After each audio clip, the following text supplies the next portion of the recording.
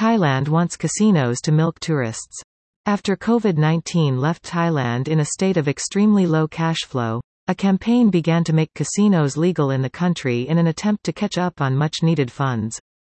Casinos is how world-famous gambling mecca Las Vegas was built.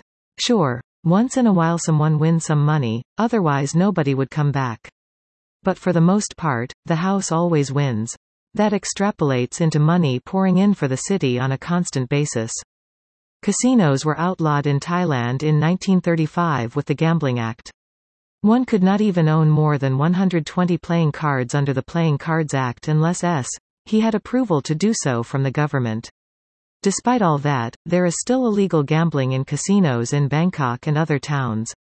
But as soon as next year, Parliament could pass new legislation to amend or replace this law and make it legal to open casinos. Thai culture, which is steeped in Buddhism, frowns on gambling as it is seen as one of the four that lead to ruin.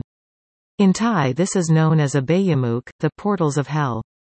Gambling is something that should be avoided if a person wants to live a life free from suffering. In fact, an old Thai proverb states, 10 lost to fire is not equivalent to 1 lost in gambling.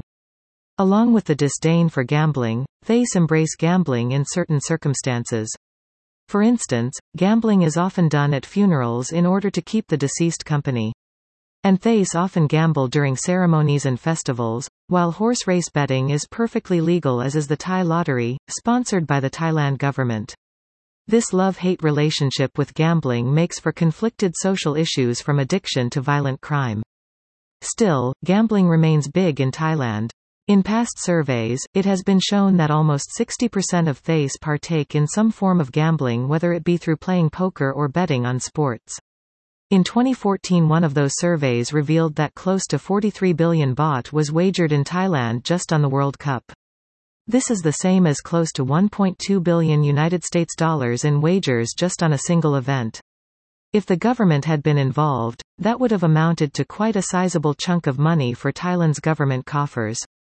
Perhaps legalized gambling should be given a serious look once again as a mean to bringing the country back from financial duress. More news about gambling.